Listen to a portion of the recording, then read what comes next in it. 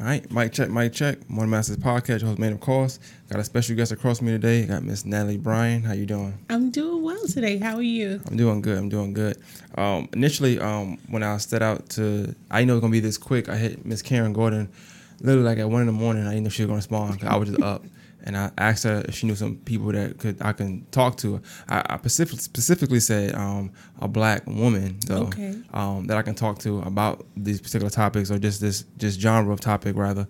And the next morning she texted us and both in the group chat, and that's why I call Karen. We always call her the plug. Most people that I know call her that because she'll connect you with whoever you need to be connected to. But I guess first before we get into anything, tell me a little about yourself and where you're from and. Mm-hmm. My name is Natalie Bryan. I am a licensed clinical social worker here in the Augusta area by way of Brooklyn, New York.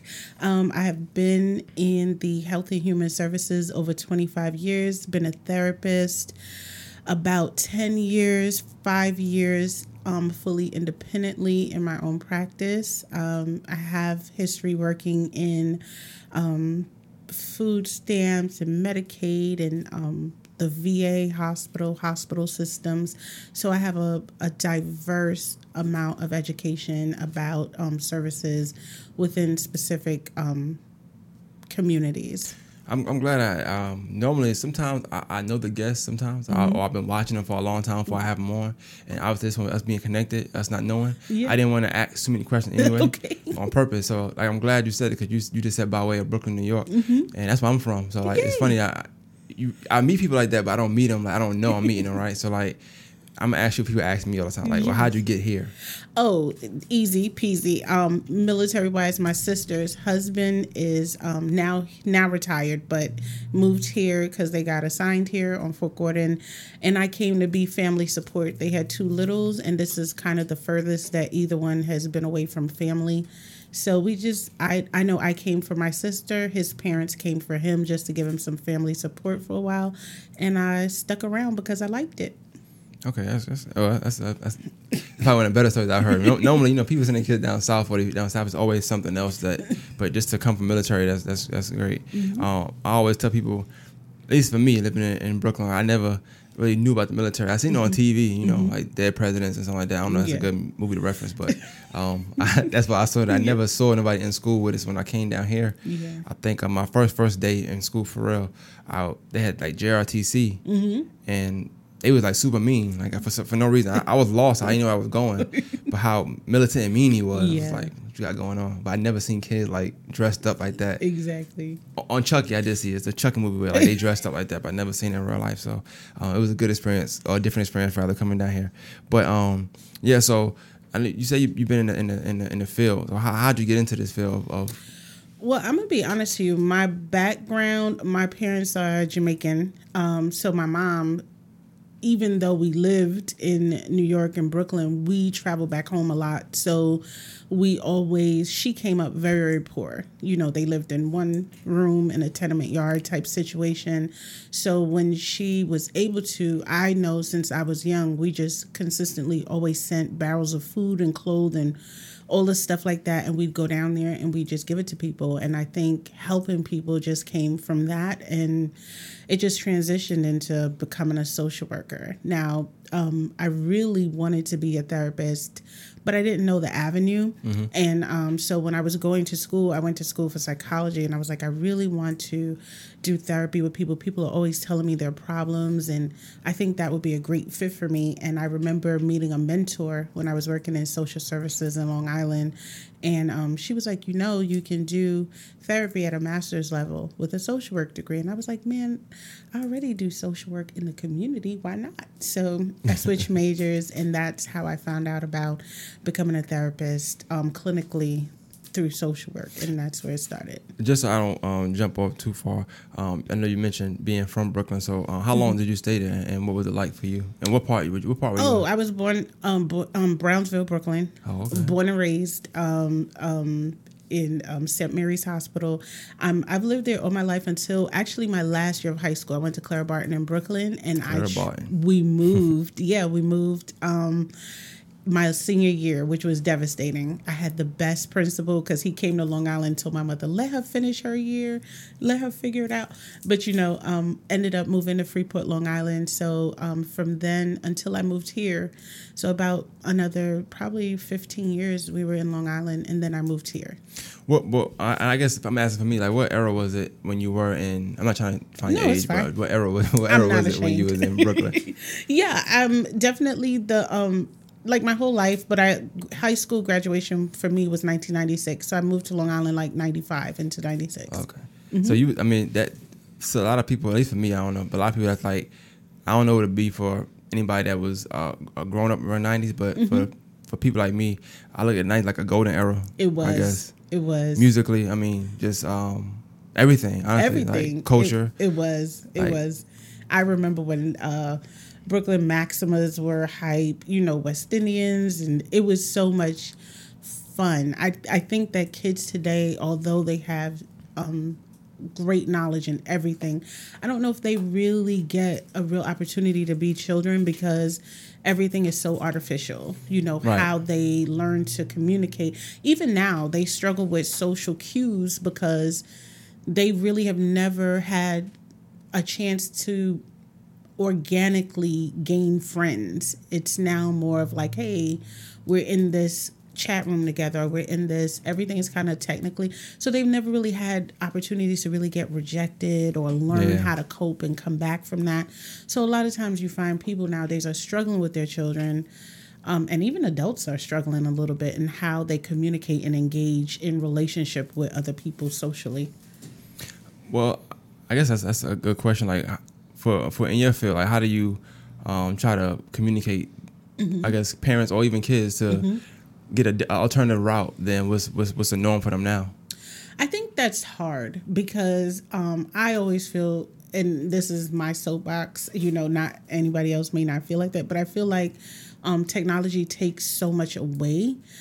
Yes, you can learn, you can communicate, but if you notice with technology, the more we have of it, the more isolative people have become. They're connected, but they're not engaged. There's no intimacy. There's no real kind of getting to know each other. So my thing is, I always tell people like, unplug for a while, take the kids camping, go on an RV trip, go to the lake, turn off the stuff, because guess what? After a while, they'll kind of unplug. Now, I do know that there are quite a few disorders, like gaming addiction and stuff, that it can get a little hairy when dealing with kids and unplugging, and because that has become their whole life. Right. So that is a real struggle for parents. Actually, I think I was watching TikTok the other day, and this man literally was crying because his teenage son has kind of like a brain disorder now from the gaming so much that he cannot shut off. I forgot what they call it, but I'm gonna look that up. But it was interesting watching. He was just so devastated. Like, he's like, my son was brilliant, he was this, but can't get past this situation with gaming. And people don't realize, like, your brain, when you are doing things that are creative, you are creating new neural pathways. You're really growing and creating these positive neurons that are connecting your brain and being really creative. Not to say you can't do that online, you can, but when you do it organically, just naturally, it's a different type of stimulation.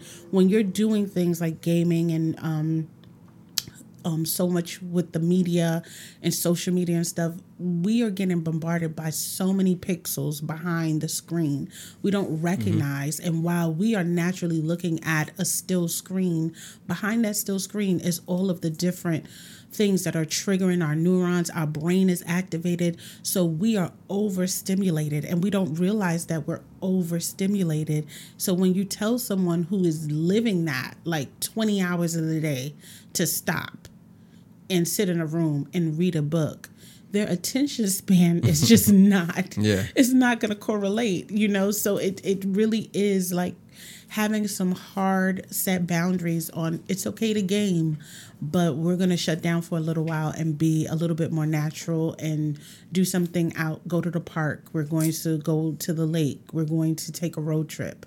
we're going to travel. We're going to try and do some things different as opposed to just having media situations only. I did see something on social media today that kind of said it was, I don't know if I think it said millennials and micromanaging don't match. I don't know. I didn't screenshot it though, but I got what it was saying because I work in management, and for a little while I didn't know exactly what it was, but I knew that younger people that was coming in, they weren't functioning like how.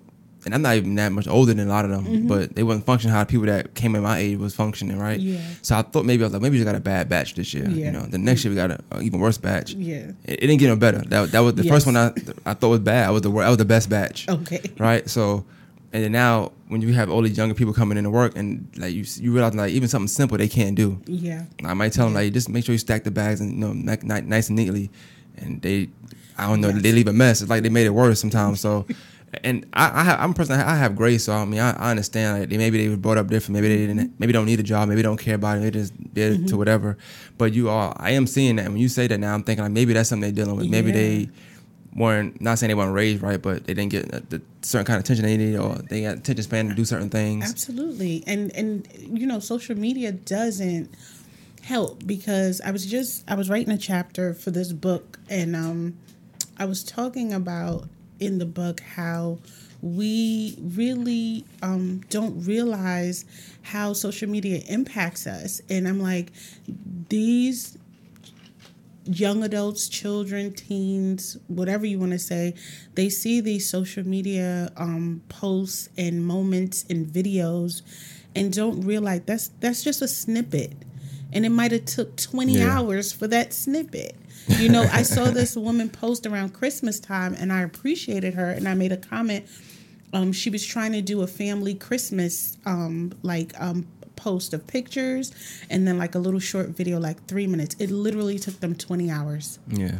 20 hours and a limited amount of takes and all that stuff. And I said it was for a 4-minute video and maybe 20 pictures to get her, the kids, the husband, and everybody together to take this picture. And I said, if these children knew how much it took to put in to create this look of what perfection is, or the lifestyle I want to live, or the substance, the content, the work ethic that goes into behind all of that, because you have to be dedicated, you have to be consistent, you have to definitely be a hard worker to accomplish that. You have to have some organization, you have to be able to coordinate different things, so it takes skill set to put all of that stuff together.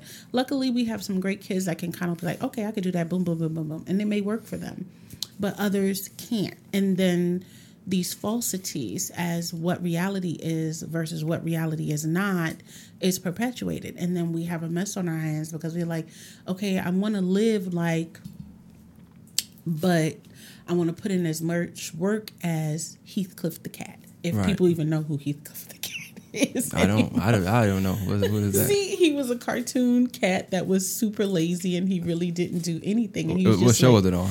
It's called Heathcliff. Oh. You can check it out. I know Heathcliff Huxtable. That's the only one I knew. Heathcliff the cat. So, a lot of people don't even know who Heathcliff the cat is. But, yeah, he was just a cat, a cartoon cat who was super lazy. He wanted you to feed him all the time. He didn't want to do anything life was about, easy peasy. And I think people think that is life. And I'm not saying that can't be life in balance. But what I'm saying is it takes effort. Right. Life is not and especially nowadays, if you turn around, I mean, honestly, a month, 2 months, like literally 2 years just passed us in COVID. Mm-hmm. Half the time you don't even recognize. You be like, what year are we in again? What month are we in? Everything is moving so fast. So by the time they turn around to say, okay, I'm going to learn something, they're technically an adult. And now they're having to figure out life as an adult when they didn't kind of learn how to be children and enjoy that aspect and really start to learn about the different nuances of the world.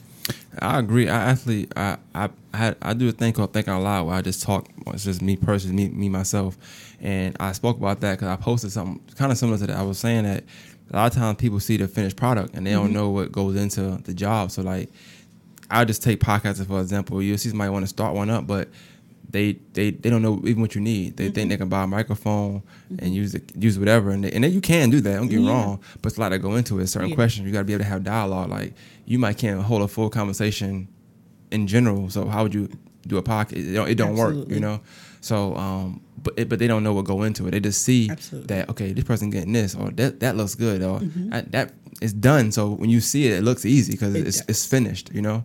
But yeah, it take. Like I think last night I was up 3 a.m, 2 a.m. maybe, editing the video, which I was done, but I just was trying to put a lot of finishing touches on it. Yeah.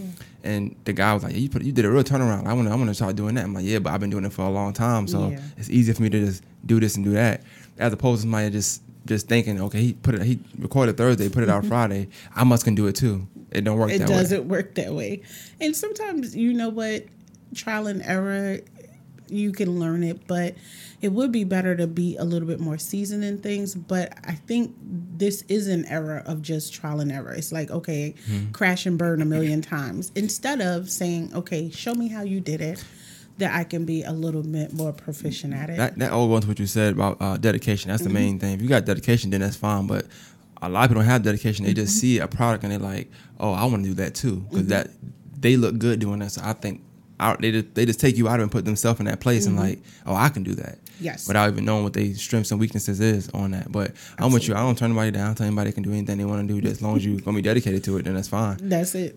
That's just my personal opinion though. But you did bring up, just let's talk about the millennials and stuff like that.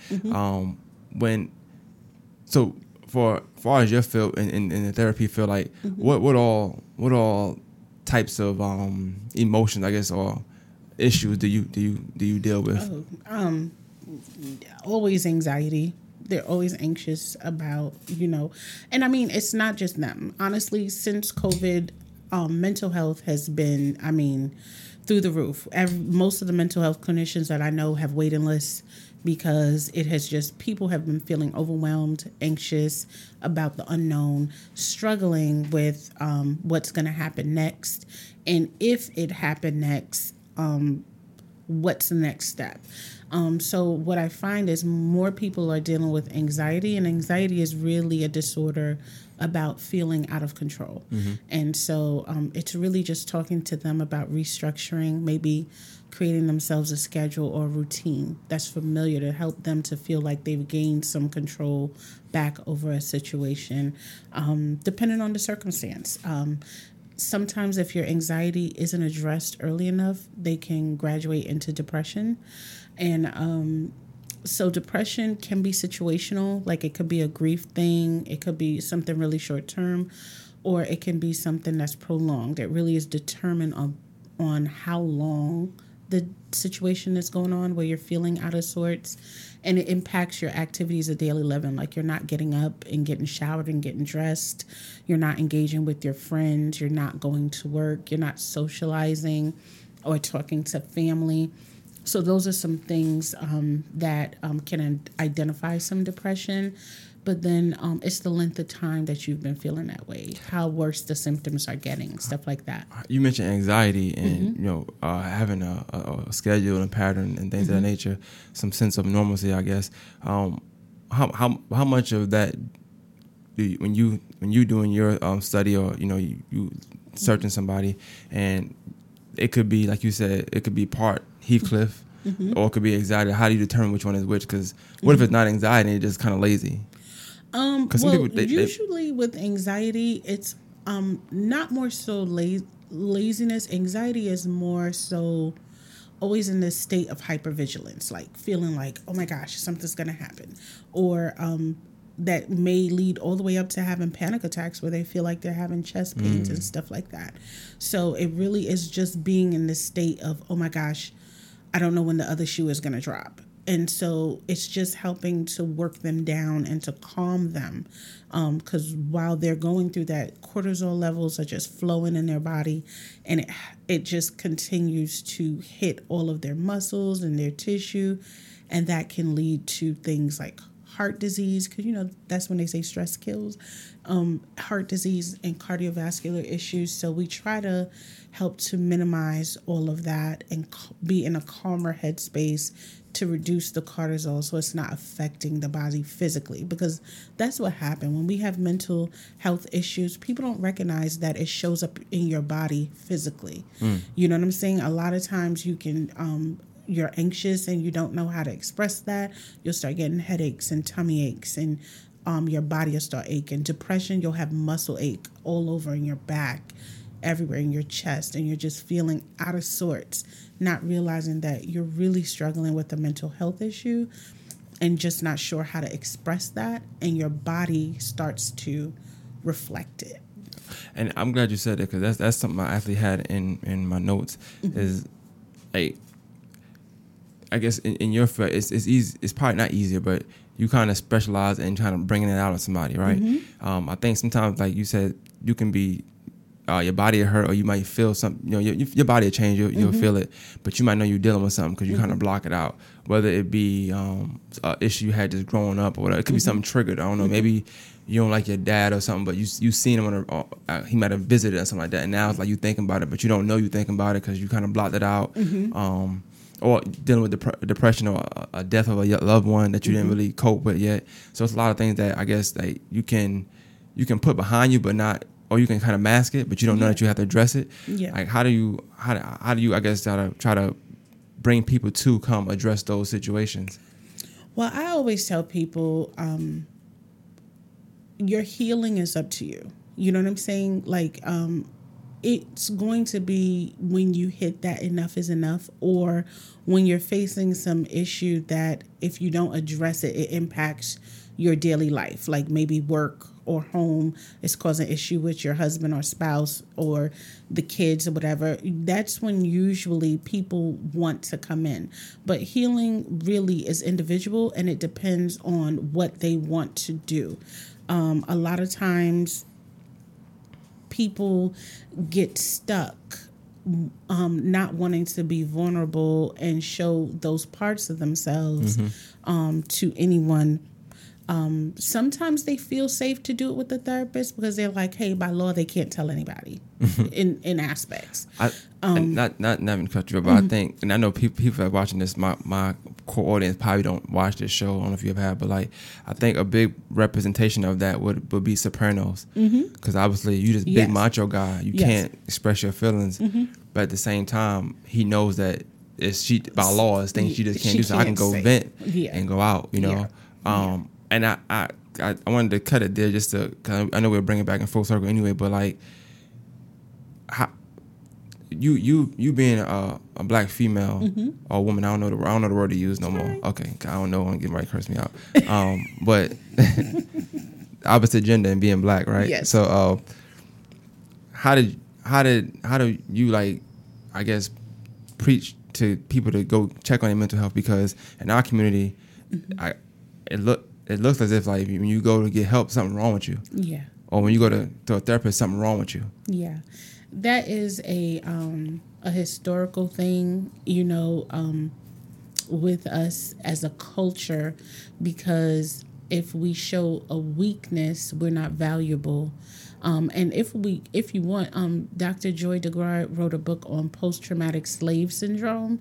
A lot of that stuff stems from that, because if you showed weakness in a situation around master, you'd be killed. Your family would be sold, things like that. So I think we've always had a perpetuation of hiding weakness and not showing that, because then that makes us easy to pick off, to send away, to destroy. So, and if you think about it, back in the day, a lot of people had mentally ill family members, but you never saw them because they locked them away in a house, in an institution. They took care of them, but you never saw them, So, I think that's something that is just consistently perpetuated, because people don't realize that trauma and what we learn is cellular. So our mental illnesses, our trauma, the things that we've learned is cellular. So even things that weren't verbalized, even things that weren't expressed are carried out throughout generations. And so a lot of times our behaviors, our characteristics, those things are things that we may have learned innately and just perpetuate because that's what we know to do. And sadly, mental health is one of those things that it's like, okay, something's wrong with you, you're broken, and there's no way to fix it. But just like you go to the doctor for diabetes, you go to see a therapist, a psychiatrist, or psychologist for mental health. If you need medication management is there to help you to feel better, but I think a lot of times people think, oh, there's no way to fix your head or fix your mind, or people always confuse mental health with mental illness.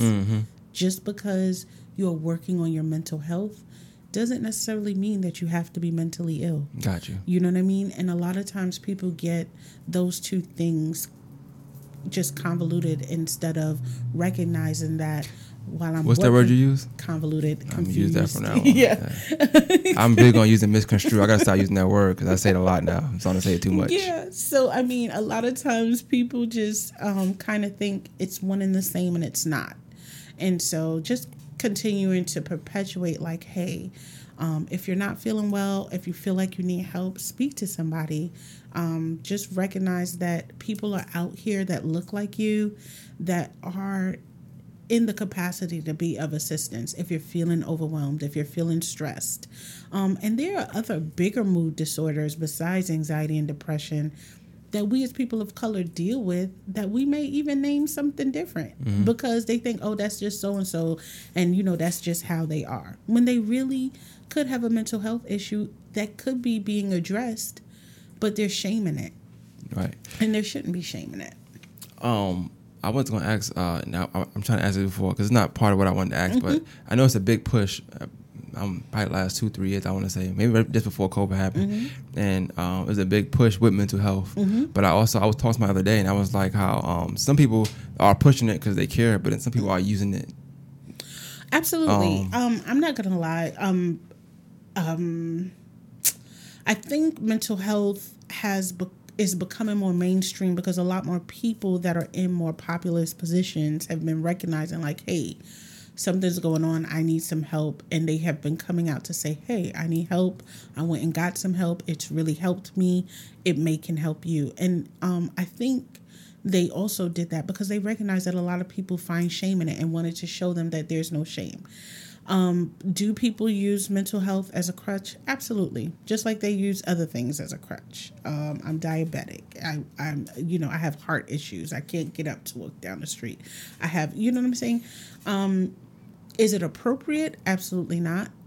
But it's an individual thing. I think that as long as people are out there getting the help that they need, that's the most important thing. So what I do is I do things like this. I go on podcasts when people call me and I talk about mental health. I try to tell them how to access it. I try to tell them like, hey, it's not some big scary couch in the room, like lay down, let me pick your brain. It really is just a conversation. You're talking to me. For me, I don't say all these huge words and make people feel like they're this small. We have a conversation. You tell me how you're feeling. And as you're talking to me, I'm thinking of modalities that may work for you. That's another big word. Yeah. What's that? Modalities What does that mean? is the different type of therapies. I gotta write this down. Yeah. So I'm thinking of the different modalities that may work for you. If it's something short, like solution focused, if it's cognitive behavioral therapy, if it's internal IFS, internal family systems, and just see which things work for you. And sometimes it may not even be a modality. It may just be hearing you say your thoughts out loud. Because a lot of times people think what they think in their head sounds great while it's in their head, but when they verbalize it, they're like, ooh, that didn't even, it sounded good in my head, but just did not even, that wasn't good. I asked that question because I actually, like, when I wanted to do this, I try to do it every year. In the past, most times somebody catch me before I start the search. Okay. And so I just get whatever. I'm like, if you do that, I'm gonna, I want to do it. I try to do too many because I ain't pushing nothing. Yes. I wanted to push Augusta and what I want to push, but let me start that real quick for us. But so you mentioned IFS. You said internal family system, right? So and you also mentioned people thinking like, well, this how this person is, how that is, right? So I want to give you an example, and you just okay. So you got a mother and a daughter, right? Gotcha. Okay. They black. Okay. I throw that in. That's important. Okay. Okay. Let's say, because I might feel like, okay, the daughter may have some disdain towards the mom.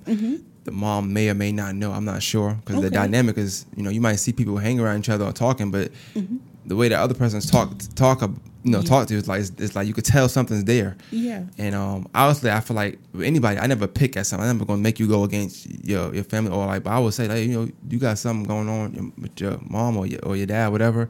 Cause you can feel it and how they talking. And so I was like, well, you might need to think about getting therapy. Yeah. And I wasn't saying that to say like something was wrong, but I'm like, it wasn't that I needed. I feel like this person needed therapy for them, but I'm like, you could take your mom with you. For the and sometimes it's just like you have somebody. Let's say somebody like you in the room, a therapist in the room.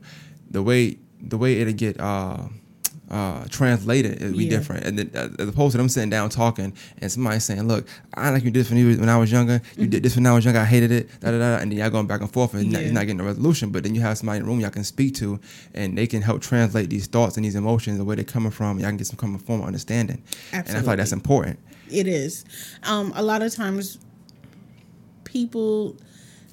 How do I say this? In relationships that are close and intimate, a lot of times therapists do find themselves as the mediator. Yeah. That is the role that they do play, especially in relationships, definitely between mother and daughter, spouses. There have been issues because a lot of times, because we hear that person all the time, every day, after a while, their stuff turns into Charlie Brown, and it sounds like wah, wah, wah, wah, wah. So although they're speaking, although you can hear them, you're not processing them because you've already blocked them out mentally. So think about a mom who just had a baby, or maybe had a baby for a little while. That baby will be screaming and crying, and the mom is just walking around the house kind of doing their thing because she's learned a tolerance to know, okay, that's not an emergency cry. That's not important. She's learned, okay, she's gotten the air for her child. And a lot of times can block out. And that's what we do after a while in relationships. We take advantage of the people that we have around us, and then we start to disregard their thoughts, feelings, and emotions. And then we have these poor relationship communications that now we're stuck in a bad place when we don't have to be. So I feel the same way, and I feel like sometimes you talk to people and you tell them that sometimes they're so combative because I think deep down, like, nobody want to feel like something is wrong. Or they want to feel like it's normal. And I feel like it could be normal, but it still can be addressed. Absolutely. But, therapy is not for people who are only mentally ill. Therapy are for people who just need... As therapists, we have to see therapists. You know what I'm saying? I can't help you if I'm taking on everybody's stuff and not realizing that is secondary trauma.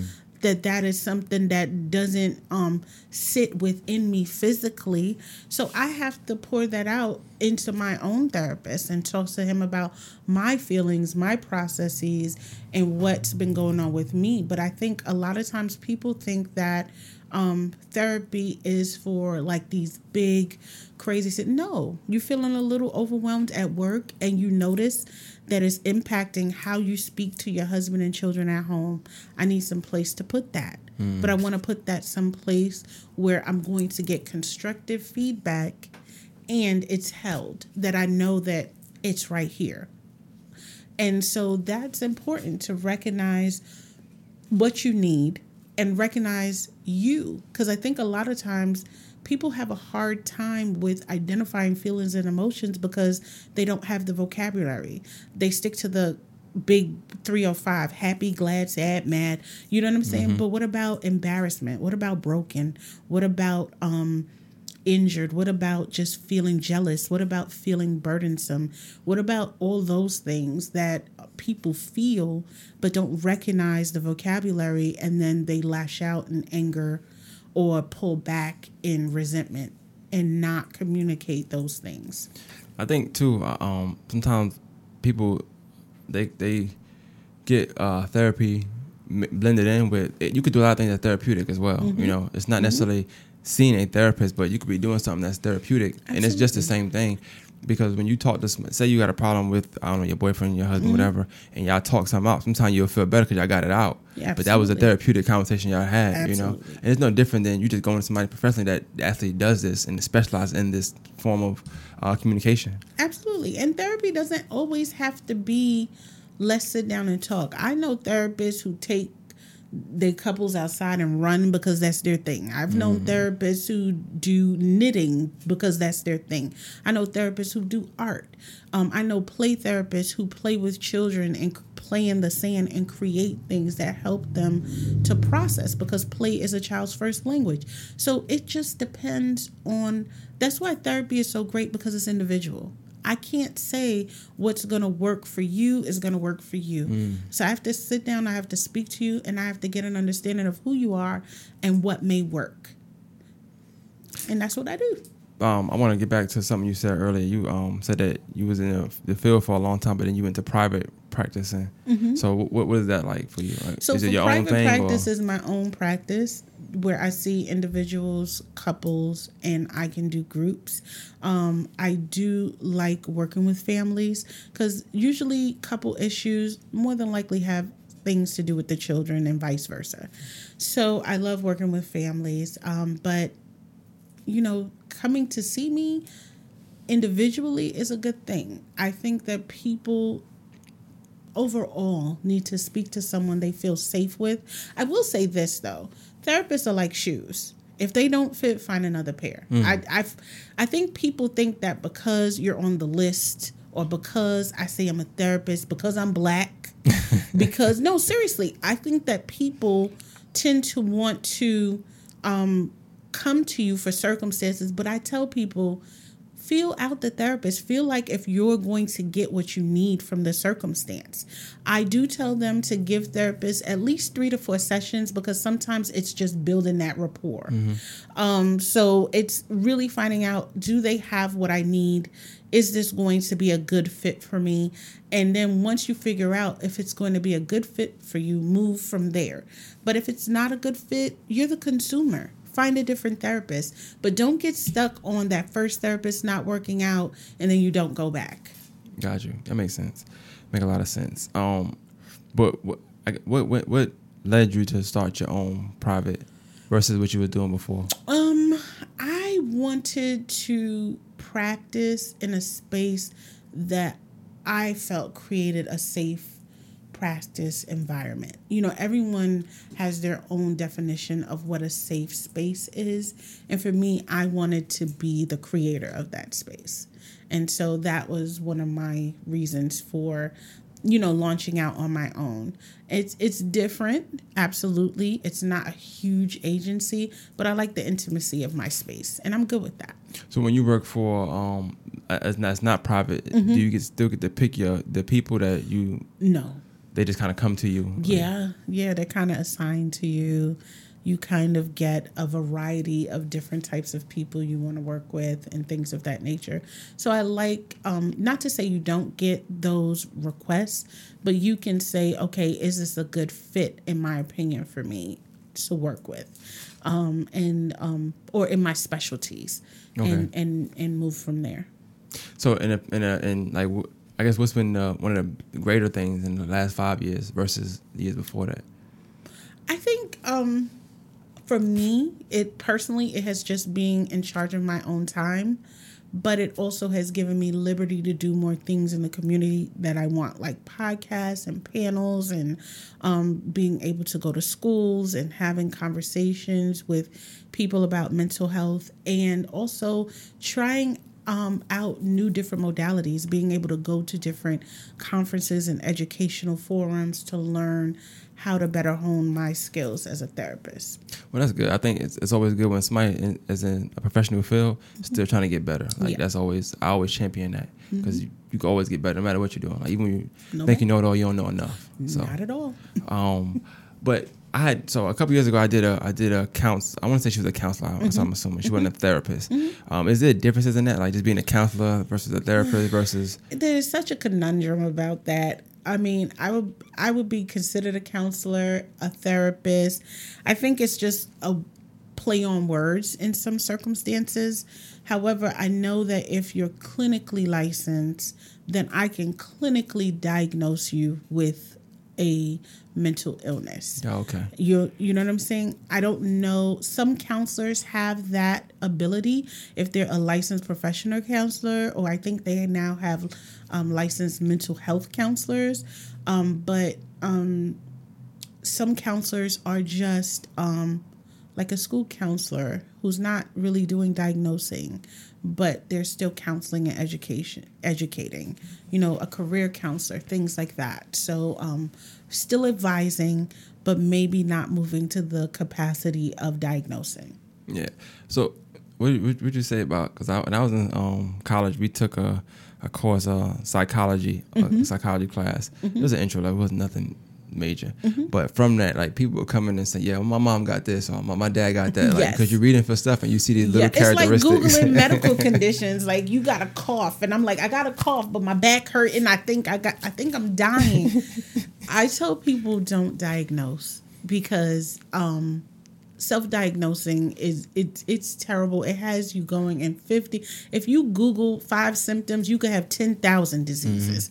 You know what I'm saying? So I tell people, go to a professional, talk to them, let them do the assessment, let them figure out what's going on with you, and let them diagnose. If you don't agree with the diagnosis, I would say, okay, you can go out and get a second opinion. But I think to be thoroughly assessed and diagnose is the correct way to do things. So when you're dealing with a client who is, I guess, dealing with grief of death or something like that, right? What are some, if any, some exercises or things you kind of get them to do to try to overcome that? Well, grief or is address not. it. Yeah, grief is not something that we tell people to overcome, because it's individual, and honestly, anything can trigger grief. You know what I'm saying? If that person means enough to you, it could be a smell of bacon. If grandma cooked that bacon the way that you like it, it could be the touch of a blanket, if that was your favorite blankie that grandpa gave you. You know what I'm saying? So with grief, it's more of honoring your feelings, honoring the person that passed, doing things in remembrance of them, and walking through the processes of how you're feeling that day, and giving yourself the grace to be able to feel that way and not feel bad about that. That makes sense. I wanted to ask, like, because of COVID, I don't know if y'all been in that field or nothing like that, but in retail, which is what I'm in, it's been a big shift, a big change, because obviously the money we were making years before is like tripled now. Yeah. It's triple, but the talent level of people coming to work is not triple. Yes. Probably the opposite, right? Yeah. So I wondered if, not saying you or you had to do it, but what do you think about the idea of retail companies kind of having a counselor come in there? Because what I'm seeing lately, like where I work at, is you see people actually really breaking down in work, because you hear 40 hours, but with how the world is going now, it's almost impossible to get the stuff you got to get done in 40 hours. In 40, yeah. I mean, honestly, with the Great Resignation and other things that are hitting our economic community, a lot of people are having a lot more issues coping. I have seen bigger companies. I know, I think Delta and some other companies, they have brought in wellness therapists on staff. Some people even bring in, if, for example, EAP is an employee assistance program. If you work for a company, most companies have an EAP program. They have therapists there. So if people need those resources, they can call them up and they get sessions for free. Yeah, so I do see that. Yeah. so sometimes with those EAP companies, I know I have done it for a few companies where I would do a tele-counseling session on things like reducing work stress or disrupting negative thoughts or learning more about relaxation techniques and things like that. So I think companies are becoming more aware that if their team isn't healthy, happy, and whole, that the production is not going to go forward. And people are dealing with a lot more things than what they were dealing in times past since COVID. Now, I'm asking this question just as a personal opinion. It's not like it's law, but I'm asking because you specialize in this, right? I'm asking how many, because I think more than one is needed, right? But how many days would you think, if you, I don't know if it's regular job, retail, whatever, would be adequate or enough to get paid for mental health days you think you would need in a year? Well, if you're full time. Well, honestly, I think that a person should get regular mental health days. Now, it depends on your company, but I would say people should minimally get one mental health day a quarter. Minimally. I like that. That's a start. I mean, yeah, it's a start. Zero. I think minimally that would be something that's fair that I could see companies doing. I work with a company right now. They give 3 mental health days a year. I'm on the job. On the job. So you just get to take those days and enjoy those days how you see fit for the year. And I think people should take mental health days regularly. Like, I mean, some days, if you're not into it, when you get to work, you're going to be on the clock, not being productive anyway. So why not give the person the time to get themselves together to be able to come in and do what they need to do? Right. Yeah, I'm with you on that. I always wondered that, and now I want to have that kind of dialogue with somebody who is in that field. Yeah, so I think people need, because most people that work there, they're going to say a big number, but I do think I think you should get quarter or monthly, something like that. I think you should get them, and I think people will appreciate that. Like, man, I get to get a mental health day. I'm planning it for this. I got it, and they'll feel so much better. Like, okay, my job values me enough to know that not every day is going to be a great day.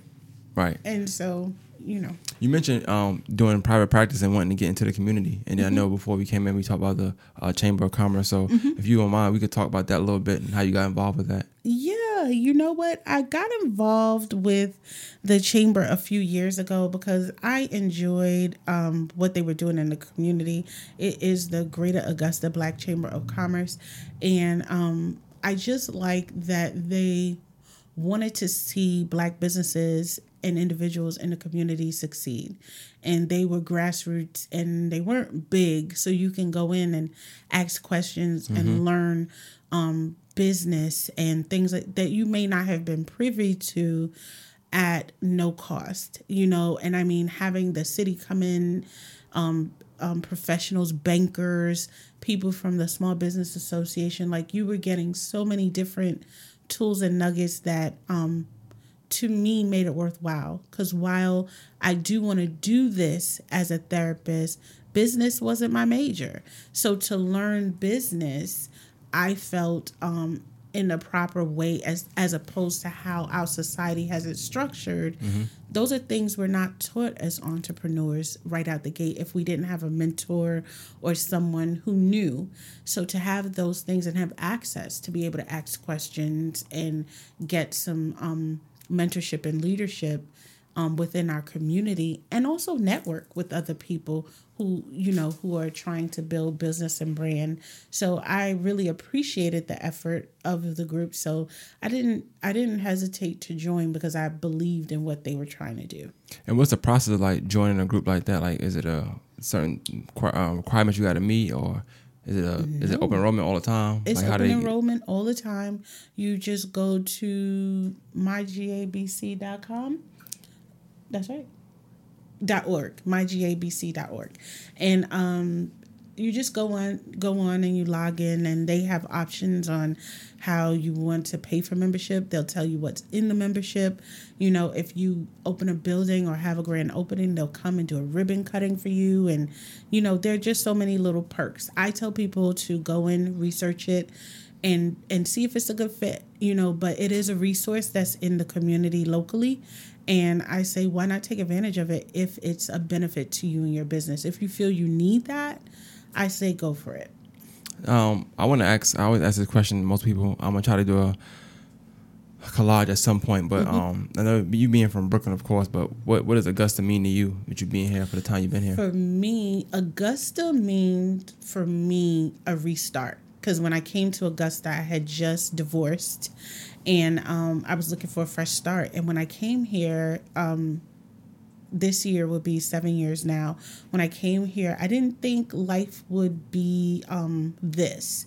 And when I say this, is like I have done some amazing things here in Augusta that I didn't think I would ever think about. Like, I've been on TV, I've spoken for the mayor, I've done so many crazy things that I never thought I would. I'm like, man.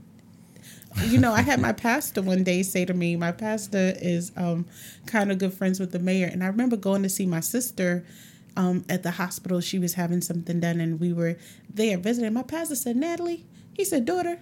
I said, huh? He said, guess what? I was in the mayor's office, and I heard your name. Me in the mayor's office? I said, why would they be talking about me?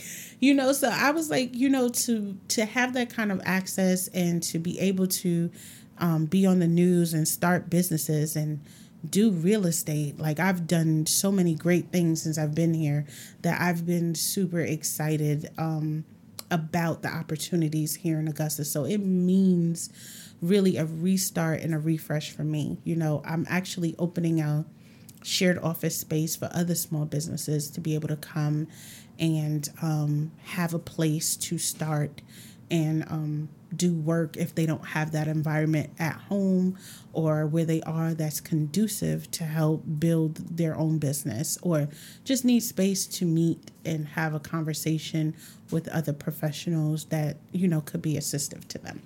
How much of your success down here do you accredit to kind of being from a big city? And I ask that because a lot of times people that's from here, I don't know if you're from here. I'm not saying you. Okay. But sometimes people that from here, they have like this small mindset because all they know. So to them, it look bland. Like, I can't do nothing here. It's just Augusta. Yeah. But for somebody who's from Brooklyn, from somewhere, from California, from Miami, from Dallas, whatever, you from these big cities, you realize there's a lot of opportunity here. They just don't see it. It is. Actually, that was my Achilles heel being here. Like, every single building I saw, I wanted to have it. Like, every single building.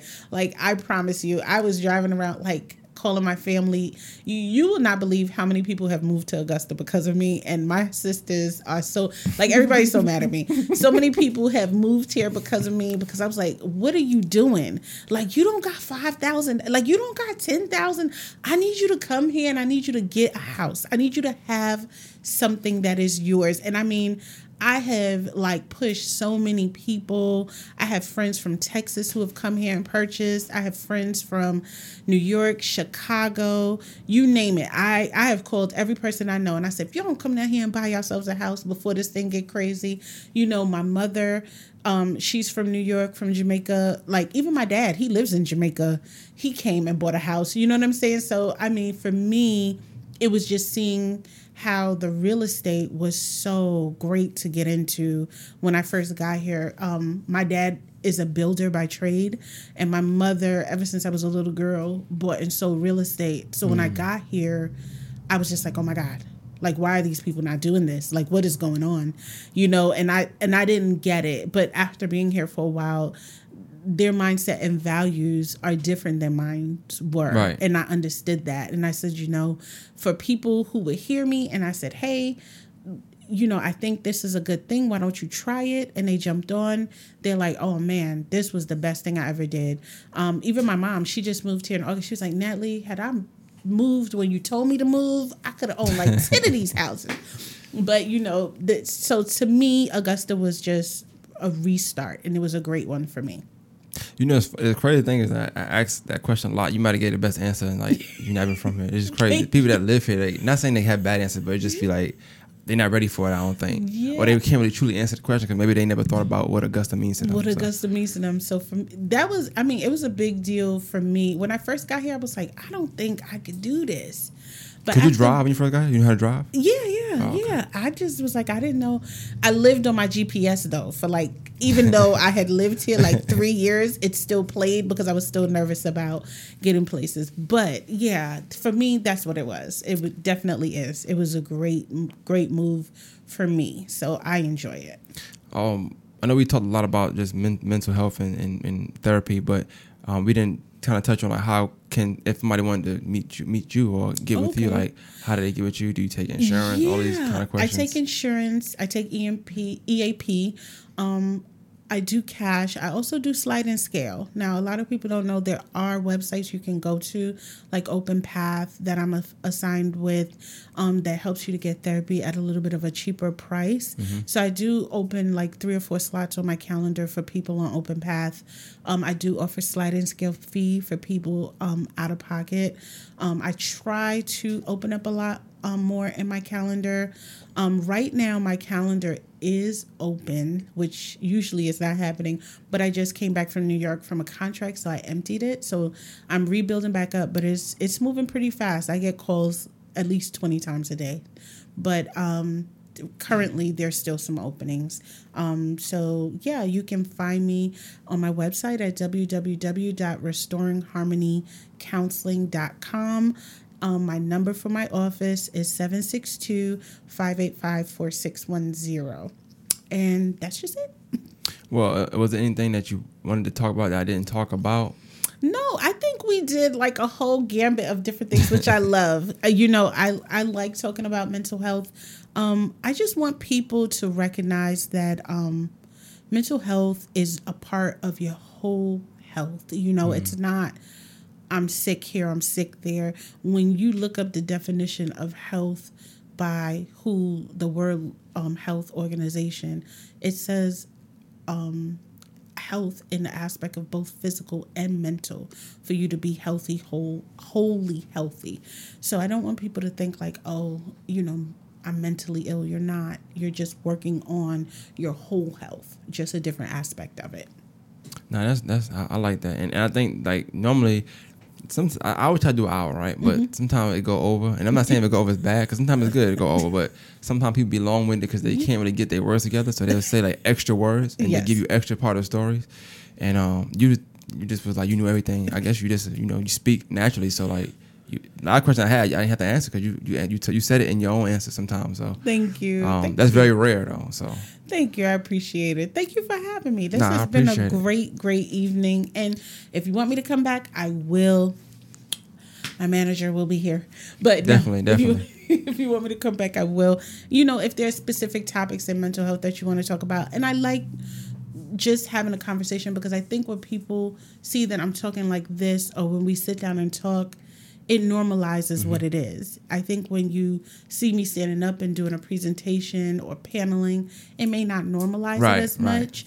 So I like for it to be a normalized thing. This how it feels more organic. Yeah. And then obviously people like podcasts and like watching it now, so it's more popularized. But like you said, if I needed you come back. If you have something you wanted to do and you wanted to film, that you want to broadcast a certain way, you could let me know too. I got you. Absolutely. I will say I am having an event at the end of the month along with Payne College, and it is my nonprofit is called Pearl, providing education and advocacy to rebuild lives.